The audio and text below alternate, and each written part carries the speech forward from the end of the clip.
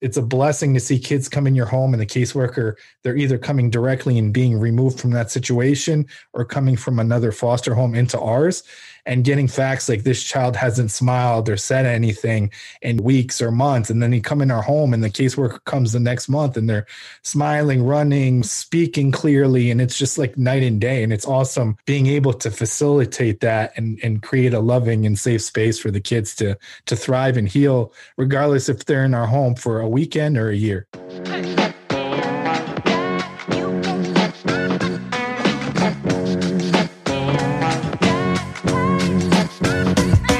Welcome to another episode of the Live, Lead, Last podcast. We are Lisa and James Duvall, and we love hosting this show each week, and we're thankful that you're listening. We hope that you're finding value each week from the guests and conversations that are taking place. Our goal is to introduce you to men and women who are intentionally living their lives in a way to create a positive influence in the world. We really want each episode to encourage and inspire you to live your best life. Okay, so James, this last week has been pretty interesting in the Duvall home. Both of us have tested positive for COVID, so we have been quarantined for the last 7 days, which gets really old really fast. Yes, it does. We also celebrated our 28th wedding anniversary, which when you're sick and quarantined, there's not much you can do to really celebrate.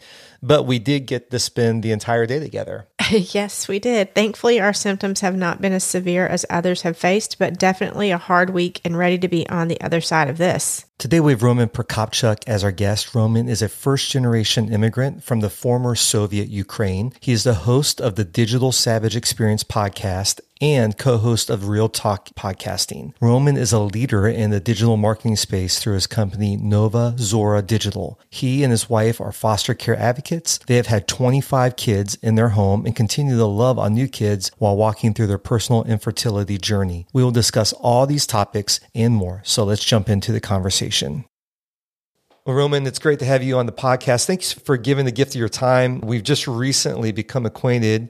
I heard you share a bit of your story on that new social app Clubhouse, and I DM'd you and said, hey, I would love to have you on the podcast, and here we are. So thanks a lot, man, for being on. I appreciate you having me, and I appreciate the app for being such a great connector. Yeah, it's really cool. I'd like to start the conversation just hearing a little bit of your story. Going back to your early life, you've had to overcome a lot of obstacles. So could you share a bit of your story with us? Yep. So I am a first-generation immigrant from Ukraine. I came over in 1990 with 6 other family members to a 2-bedroom apartment. Ukraine was still under the Soviet Union. It gained its independence from the Soviet Union in 1992. I went to school here. I went to Rutgers University. I thought I was going to go the criminal justice route. Last semester of senior year, I interned with the Secret Service on the counterfeit currency squad, held a top secret federal clearance, thought I was going to go that direction, but then the recession hit. So state, local, federal agencies froze hiring. I was probably looking for jobs outside of that at this point as well. And nobody was really hiring or taking like a second look at my resume, which got me depressed for, I would say, 10, 11, going on 12 months looking for something. And then an opportunity presented itself at the gym, which is one thing I only did like every day to kind of keep sane, to get some of that stress that I was feeling under control. And somebody said basically one day, I want to give you something, come out to my car after your workout, which the conversation could have went, different ways. But they opened their trunk and they handed me a packet about search engine optimization. It was like a 50-page packet and it said, read up on this, go online, maybe another few weeks, a month or two. And then when you feel comfortable, you can start doing this for my business. And that's how I kind of got started in digital marketing. And then fast forward, I've had 3 director roles on the agency side, managed different teams, 7 and 8 figure portfolios. At this point, have worked with over 600 clients, industries like pharma and life sciences, financial services, consumer goods, legal. And it's all really self-taught and me really wanting to learn and make an impact. And in 2012, founded my own agency because I saw I can add value more so than a lot of bigger agencies that very kind of cookie cutter. So giving the same kind of strategy to multiple clients, even though they needed something more dedicated for their situation and adding value to their target audience. In 2017, I started thinking about starting a podcast. And then in December, I started the podcast as a solo show. It morphed into an interview-based format. And at this point, 200 plus episodes live and 100 episodes in queue, which is a good problem to have. Wow. And kind of rolling in terms of growing the show. And in my personal life, my wife and I have been foster parents since June of 2018, which we've had 25 children in our home, currently 5 under the age of 4, which is interesting. And that journey basically started with us experiencing and going through 5 miscarriages and going through an infertility journey, which at this point we've spent about $100,000 out of pocket. And as this is being recorded, in the next week or two, we're actually doing another embryo transfer. So hopefully, thank God everything works out. And that's kind of where I am currently. Wow. There's a lot there to unpack. So your childhood in the Soviet Union, the communist country, what was that like maybe growing up there and then the transition of coming from there to the United States? So I lived there till I was 4.5 years old. And then we went through Vienna, Austria, Rome, Italy to get here. It was kind of the path. But I mean, things like we went to church. So I grew up in a faith-based family. They, saw Jesus Christ as their Lord and Savior. We went to church. I would consider the church in terms of denomination Pentecostal, like the closest thing. And in communism, there is no religion. You have to kind of worship or serve the state. So people had privileges taken away. If there was people talking closely in terms of kind of like defying the government, they would get taken and put into labor camps in like Siberia. There were situations where like the KGB would sit outside a church and document who's there and tap phones and things of that nature. I remember like standing in bread lines with my mom for like a few hours. There would be like shortages at times because of, international, like simple things like food. So I remember like an orange or a tangerine a lot of time were a treat because that wasn't very seasonal because, borders were a little bit more restricted and the whole Cold War situation and whatnot. Power sometimes would be shut off at night. Hot water would be shut off at night. But that was just kind of like the state of the environment. I think coming from that environment and knowing that's, what I came from, it adds a certain amount of grit and kind of toughness in business and in personal. So when situations arise, I'm more equipped to deal with them because I know where I came from and some of the situations where I believe immigrants have kind of a step above people that are maybe born in the US themselves. So coming from that situation, if you see a lot of companies, there's a lot of companies in the tech space, they're founded by immigrants or the children of first generation immigrants, and a lot of which are coming from Eastern Europe. So I think there's something to say about that grit and that kind of extra kind of thick skin to take advantage of situations and things that are presented in the US in terms of opportunities. Reading your story, it's kind of a dichotomy. You came from Soviet Union and then ended up for a short term working for the Secret Service. Yeah, it was interesting. It was an internship that I could have pursued into something more full-time, but that was one of those things. Not only did the recession move me away from it, it was also seeing in that way of life for agents. So in that federal agency, you have to move or switch posts every few years. And that oftentimes is dictated by the field director. So if the field director has it out for you or hates you for some reason, they will send you to like Anchorage, Alaska, or Fargo, where there's like one other agent and you have to kind of basically rot there in terms of your career for the amount of time till you get your next post. And then you also have to do kind of the DC detail at least once in your career. So that protective duty, but people don't think about the Secret Service as having another responsibility. So I intern at the Counterfeit Currency Squad. So they have a protective duty and in terms of investigative powers under the Federal Reserve for counterfeit currency. So I basically processed counterfeit bills that were coming in from businesses within that field office's territory, which is interesting. The funny other thing is the intern screen the mail for bombs, which is like them being kind of the pawns using the interns to do that, which I found kind of comical.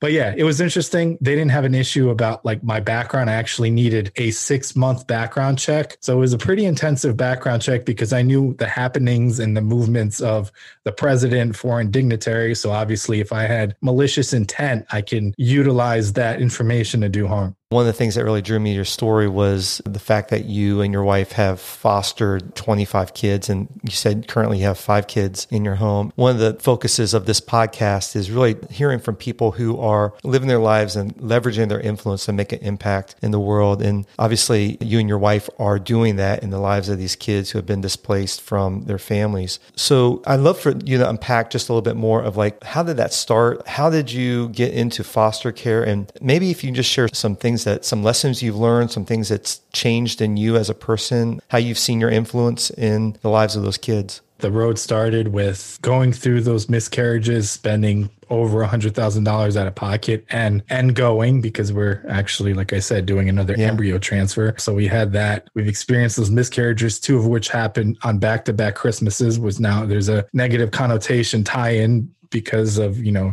matter how joyous a Christmas will be, in the back of your mind, you'll go back to that, those 2 Christmases. We looked into adoption. And at that point, like, our finances are drained because we spent all this money out of pocket. And oftentimes to straight adopt from an agency or overseas, it's at least like $40,000, like on the spot. So my wife brought the idea to me, and, oftentimes, as my wife does, convinces me, because I'm the one that's usually more rational and she's the one that just jumps into the fire and figures it out. And we went to an information session, and then our orientation, and then we started the process, and then we had the in-class and everything else, like the case study, and then the home licensing. And that process took about 9 months to do. If you have worked in other states or have a lot of kind of businesses or things you've done, they have to like track all this stuff down and confirm what you make and all this stuff. So if there's an agency out of state that like drops the ball, you have to wait for a while. And that's actually what happened in our case. And we're actually foster to adopt. So if we have a child in our home and parental rights are terminated of that child, the Division of Child Services would come to us first and see if, it makes sense for us to adopt the child if it's a good fit. We were kind of like sunshine and rainbows because of how you're positioned, foster care, being a foster parent in the class setting. But I think one thing that would have benefited me more is more of a scared straight approach, like straight up, this is what you will experience in cases dealing with bio parents, situations where there's miscommunications with the state and different state agencies, because it would have like fast tracked us to know how to deal with things, how to get things that we need for the children, advocating on their behalf, because a new foster parent is scared to like bring things up because they don't want to like rock the boat or possibly have that child move to another home, or you're like blacklisted, quote unquote, by the division to get any more children in your home. So I think that kind of stuff I would have rather went through or experienced. I try to advocate, and any interview I do, sometimes it touches on, me being a foster parent, and really advocate for foster care reform, because I feel like the system is broken, not only in New Jersey, but other states where things slip through the cracks. A lot of the times cases and caseworkers are operating in this gray area. In New Jersey, the goal is reunification, but their mantra is like reunification over anything. So like pushing them back to bio families or kinship scenarios from that foster home, where that foster home may at the time be the best thing that the child can have for growth and healing. So I don't necessarily I am for reunification, and I help bridge the gap. It's called being a resource for the biological parent or family as they're being reunified and after they're with the parents. If they ever need anything, food, financial support, just somebody to listen to something or a ride or clothes or anything, my wife and I are there. But I feel like pushing in terms of like just forcing that situation where it may not be the best fit, I don't agree with in terms of the process. And things that we've experienced, let's say from like a painful perspective from a case, our first placement, May 31st of 2018, we got licensed. June 1st, the next day, we had 2 boys dropped off at our doorstep, and it was like, figure it out. They were basically positioned by the state. They reached out and they said, listen, the mom is probably going to lose her parental rights. We know you want to adopt, and they may be moving to adoption. Like, there's a good chance. So we were already positioned, like, to begin with the mindset, like, you're probably going to be able to adopt these kids. So with that case, we had them for a year. They called us mom and dad at that point. We took them to Disney World, all over the country, flew out west to visit my wife's family, drove down to Florida, like did everything with them. And then after a year, we're proud of their mom. She did everything needed to get them back. She's actually doing a great job taking care of them. But they got reunified and we were heartbroken. There was issues with the caseworker in terms of, spreading some misinformation to the mom, that we developed a good relationship that, strained that relationship, and we had to build back that trust of something that shouldn't have happened in the first place. But I think each case is different. Each case you see different facts that you can't even believe that are true. Some of the children that are, 2, 3, 4 years old have gone through and seen more things than an adult will in their whole life. And it puts things into perspective also, like knowing like if you're going through something in your day, or maybe in terms of work, you get an email that may be passive aggressive and you want to react a certain way, thinking about that and how these kids are dealing with their situations and what they've been through, it kind of keeps you grounded and puts things into perspective.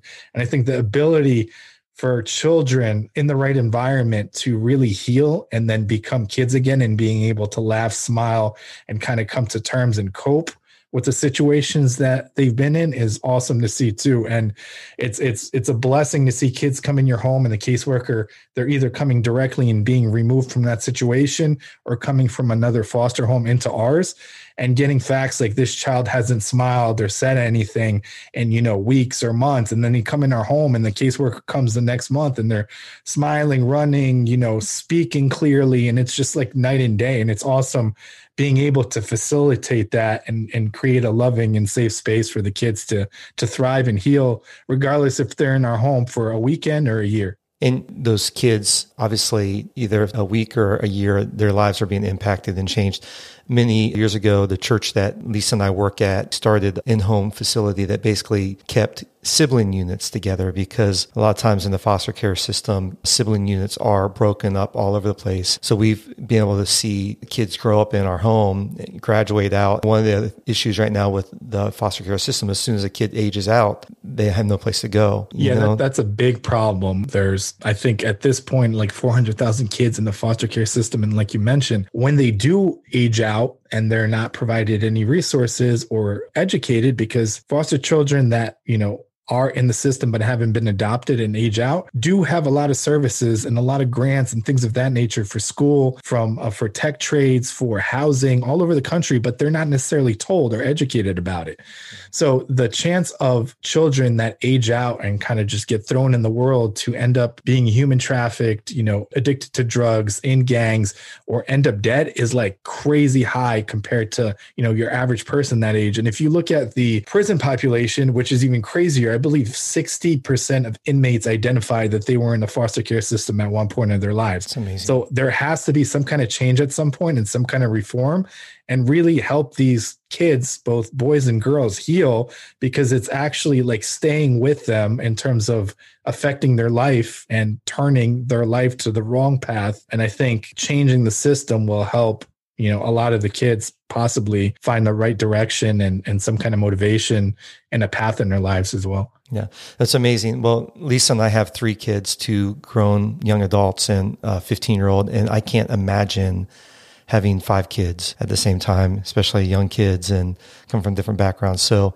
man, hats off to you guys for just investing your life that way. And our prayers are with you that as you guys go through this process of having your own kids, that God's going to bless you in that. I want to turn the corner because in 2017, you started your podcast. And as a podcaster, I'm always interested in how people get into podcasting. And it's definitely a journey and learning that people do it for different reasons. And I think the average podcast makes 7 episodes and then they flame out. So you said you have over 200 episodes, I think 217 or something like that are live right now, and 100 in the can. That consistency is amazing. Could you talk a little bit about your podcast and tell us maybe the purpose behind it, why you started it and what you're trying to accomplish with it? Yeah, I started it just like I didn't know the direction. I didn't know the preface. If I had Clubhouse or other things back then, I could have fast tracked and actually had a plan or had some kind of idea or a framework to begin with. But it really started as a solo show, really showing and helping people within marketing also, because I feel like a lot of people aren't necessarily truthful, or there's a lot of snake oil salesmen or just people giving top level information that doesn't add as much value to companies and brands directly. So I was giving straight framework and strategy to begin with. I was giving my experiences about going to different conferences and meeting different people in the space and how I was doing that for free, like meeting Gary Vaynerchuk and Max Levchin, a PayPal co-founder, and some other people, just free, and how to kind of hack that and really just putting in the work. And you can really, create that or meet anyone you want and have some time to, pick their brain in a way. And then in that time, I became a foster dad. So I was sharing my experiences and kind of venting. And then February of 2019, My grandfather had a massive stroke or several, and he was a main male role model in my life. My dad was present, but never really around. There was a history, even though we went to church, it was one of those situations where he went to church just to keep up appearances. Behind closed doors, there was domestic violence, there was infidelity. He threw my mom down the stairs when she was pregnant with my brother. He was supposed to be stillborn. Luckily, thank God, he was born normal. He actually has a master's degree from Columbia University, which obviously thank God it went a totally different way.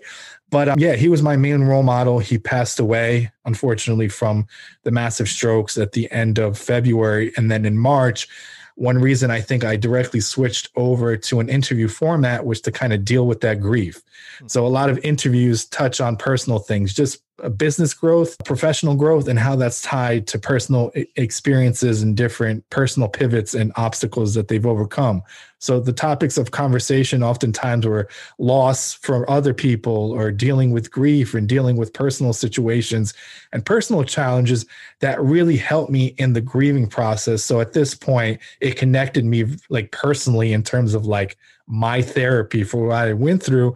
And then I really fell in love with the concept of talking to people all over the world, giving them a platform for them to share their stories and really adding value. And then for me, it adds value because I get to meet a lot of great people, both from having people on my show, being on their shows, and then being a resource for anything that I can help them or, network them with other people that I have met in the past as well. So it's just kind of been a blessing in that sense. That's so cool. So it's called the Digital Savage Experience. I love the name. How did you come up with the name Digital Savage? Savage, I think is a strong word. You think about like somebody like ransacking a city, or like Vikings coming and stuff like that, which the city I'm from in Ukraine was founded by Vikings, actually, like 750 years ago. So it was just one of those things, like being relentless and going after what you want and not being told no. And the digital standpoint to begin with was just like the power of the internet and what I've been able to accomplish and tie that into it. And stories of myself and stories with others of overcoming things and just not taking no for an answer. And if there isn't a door, creating one with whatever you're trying to accomplish in life. Well, man, this has been really great. We usually end with a little segment of just asking some fun questions that really have nothing to do with anything we've talked about. Just put you on the spot and learn a little bit about you. Are you cool with that? Yeah, let's do it. Okay, so we're going to call this hypothetically speaking. So I'm going to give you 5 hypothetical situations and see how you'd respond. So here's the first one. If your life was made into a movie, which actor would play you? Well, I would want Sylvester Stallone, but Sylvester Stallone like in the 80s, like early 80s, like first Rambo, Sylvester Stallone. That's a good one. I like that. I could see you as Sylvester Stallone, or Sylvester Stallone as you. He actually overcame, like he had a lisp and he was told he couldn't ask. So like the backstory of him and him writing the script for Rocky, it's like a really interesting and motivational piece for anyone that's going through some kind of maybe speech impediment or something in terms of, maybe like a birth situation or disability in terms of acting. That's awesome. Okay, here's another one. Your superpower is that you can give phobias to people. So what fun and interesting things would you make people afraid of? I hate spiders, so I'll say arachnophobia. And I don't know if you ever saw the movie. I think it's like a 90s movie, Arachnophobia. I do remember. Yeah, for the longest time to not leave like slippers and sandals and stuff by the front door. So I would probably just go with arachnophobia because that's something I hate. And I think a lot of people aren't fans of bugs or spiders. So yeah, it seems like back in the day, they had all those movies about like spiders and bees. Like my thing is bees. I just remember the Killer Bee movies. And so I think I would give everybody that same phobia. If you could know the truth behind any one secret or mystery, what would it be? That's a good question. It's a tough one. Yeah, I don't even know how to answer that. That's a good question. And sometimes people tell me it's a good question when I like ask like, what motivates you to succeed? And it's a common question. This is a good question. I would tie it back to a personal standpoint, like why I made some of the decisions I made and like looking back, reflecting from a future standpoint to the past in terms of what influenced that. So like I could have went all these paths. Why that path? Because some of the stuff that I've done obviously are chance and taking advantage of opportunities given to me. But like, how did everything align for it to happen like that? That's good. I love that. If you had to join the circus, what type of performer would you be? A juggler, or like just like the people that just like lift random things, because I don't think I'm like I don't think I'm a gymnast type. So I would say juggling, maybe even a clown, honestly. Have you ever juggled before? Like not well, but I could do one ball. That's like something that I don't mind. Like I've seen people juggle and then they like throw like more, like I think I saw people juggle chainsaws that were on and just like random stuff. So it's kind of interesting. Yeah. Okay. Here we go. Last one. If you could only eat the same breakfast, the same lunch, and the same dinner every day, what 3 meals would you choose? Breakfast, probably from New Jersey. So probably pork roll, egg, and cheese on like a everything bagel. Lunch. That's a good question. Lunch. What will I have for lunch? Lunch, there's actually a sub spot in New Jersey. It's called Tasty Sub. And it's like the ultimate sub where they put like every meat on there, every cheese, and they have like these spicy peppers and stuff on there. And then dinner, I would probably say my grandmother is still with us, so she makes a lot of Ukrainian food. I would say like meat and potato pierogies. Oh, come on, pierogies. I love pierogies. Yeah, especially homemade. I've never had them homemade, but I have a buddy who's from Russia, and they do pierogies all the time. So good. Well, man, it's been really awesome having you on the podcast. Thanks again for being here and the gift of your time. If listeners want to learn more about you, where would you send them online? Yeah, so I'm on every social platform, really. So Roman Prokopchuk, I think I'll show up as the first one. Ironically, there are a lot. Roman is a common Eastern European name. And Prokopchuk, there are a lot. It's a real, obviously, hockey last name with the CHUK. My website is novazoradigital.com. And as you mentioned, if you search for the Digital Savage Experience podcast, I'm on like 40 platforms at this point. So whatever your preferred listening platform for podcasts or music is, I can probably be found on it. Awesome. Well, I'm going to put all of those in the show notes, and hopefully maybe we'll get to hang out sometime. I'll definitely see you in Clubhouse and hit you up there. But thanks again for being on the podcast, man. Thank you for having me on. I appreciate it. Thank you, Roman, for joining us on the podcast. It takes a lot of grace and a huge heart to love on and care for that many kids. Thankful for every foster care parent that is stepping in the gap to care for kids who have been displaced. Yeah, we've personally seen the impact on the lives of young adults who have had the safety net of good foster care parents. And we know a lot of really great people who have taken on the opportunity and privilege to be foster care parents as well. So next week, we have James Norris with us. James is the founder of Handy Capable Fitness, a nonprofit that raises money and awareness for adaptive athletes of all kinds. James' story of living with cerebral palsy and turning his challenge into a platform of influence is compelling. So join us next week for that conversation. You're not going to want to miss it, that's for sure. If you found this episode helpful, why not share it with a friend or family member that could benefit from it as well? You can find the show notes to this and every show at www.liveleadlast.com, and you can text the word live to the number 22454 to have new episodes, show notes, bonus content, and exclusive offers delivered directly to your inbox each week. We want to invite you to join our Facebook group at facebook.com/groups/liveleadlast. We've also started a YouTube channel where you can listen to podcast episodes as well, so check that out. Thanks again for joining us for this episode. We encourage you to live your life and leverage your influence today in a way that leaves a legacy you want for tomorrow. Until next week, bye-bye.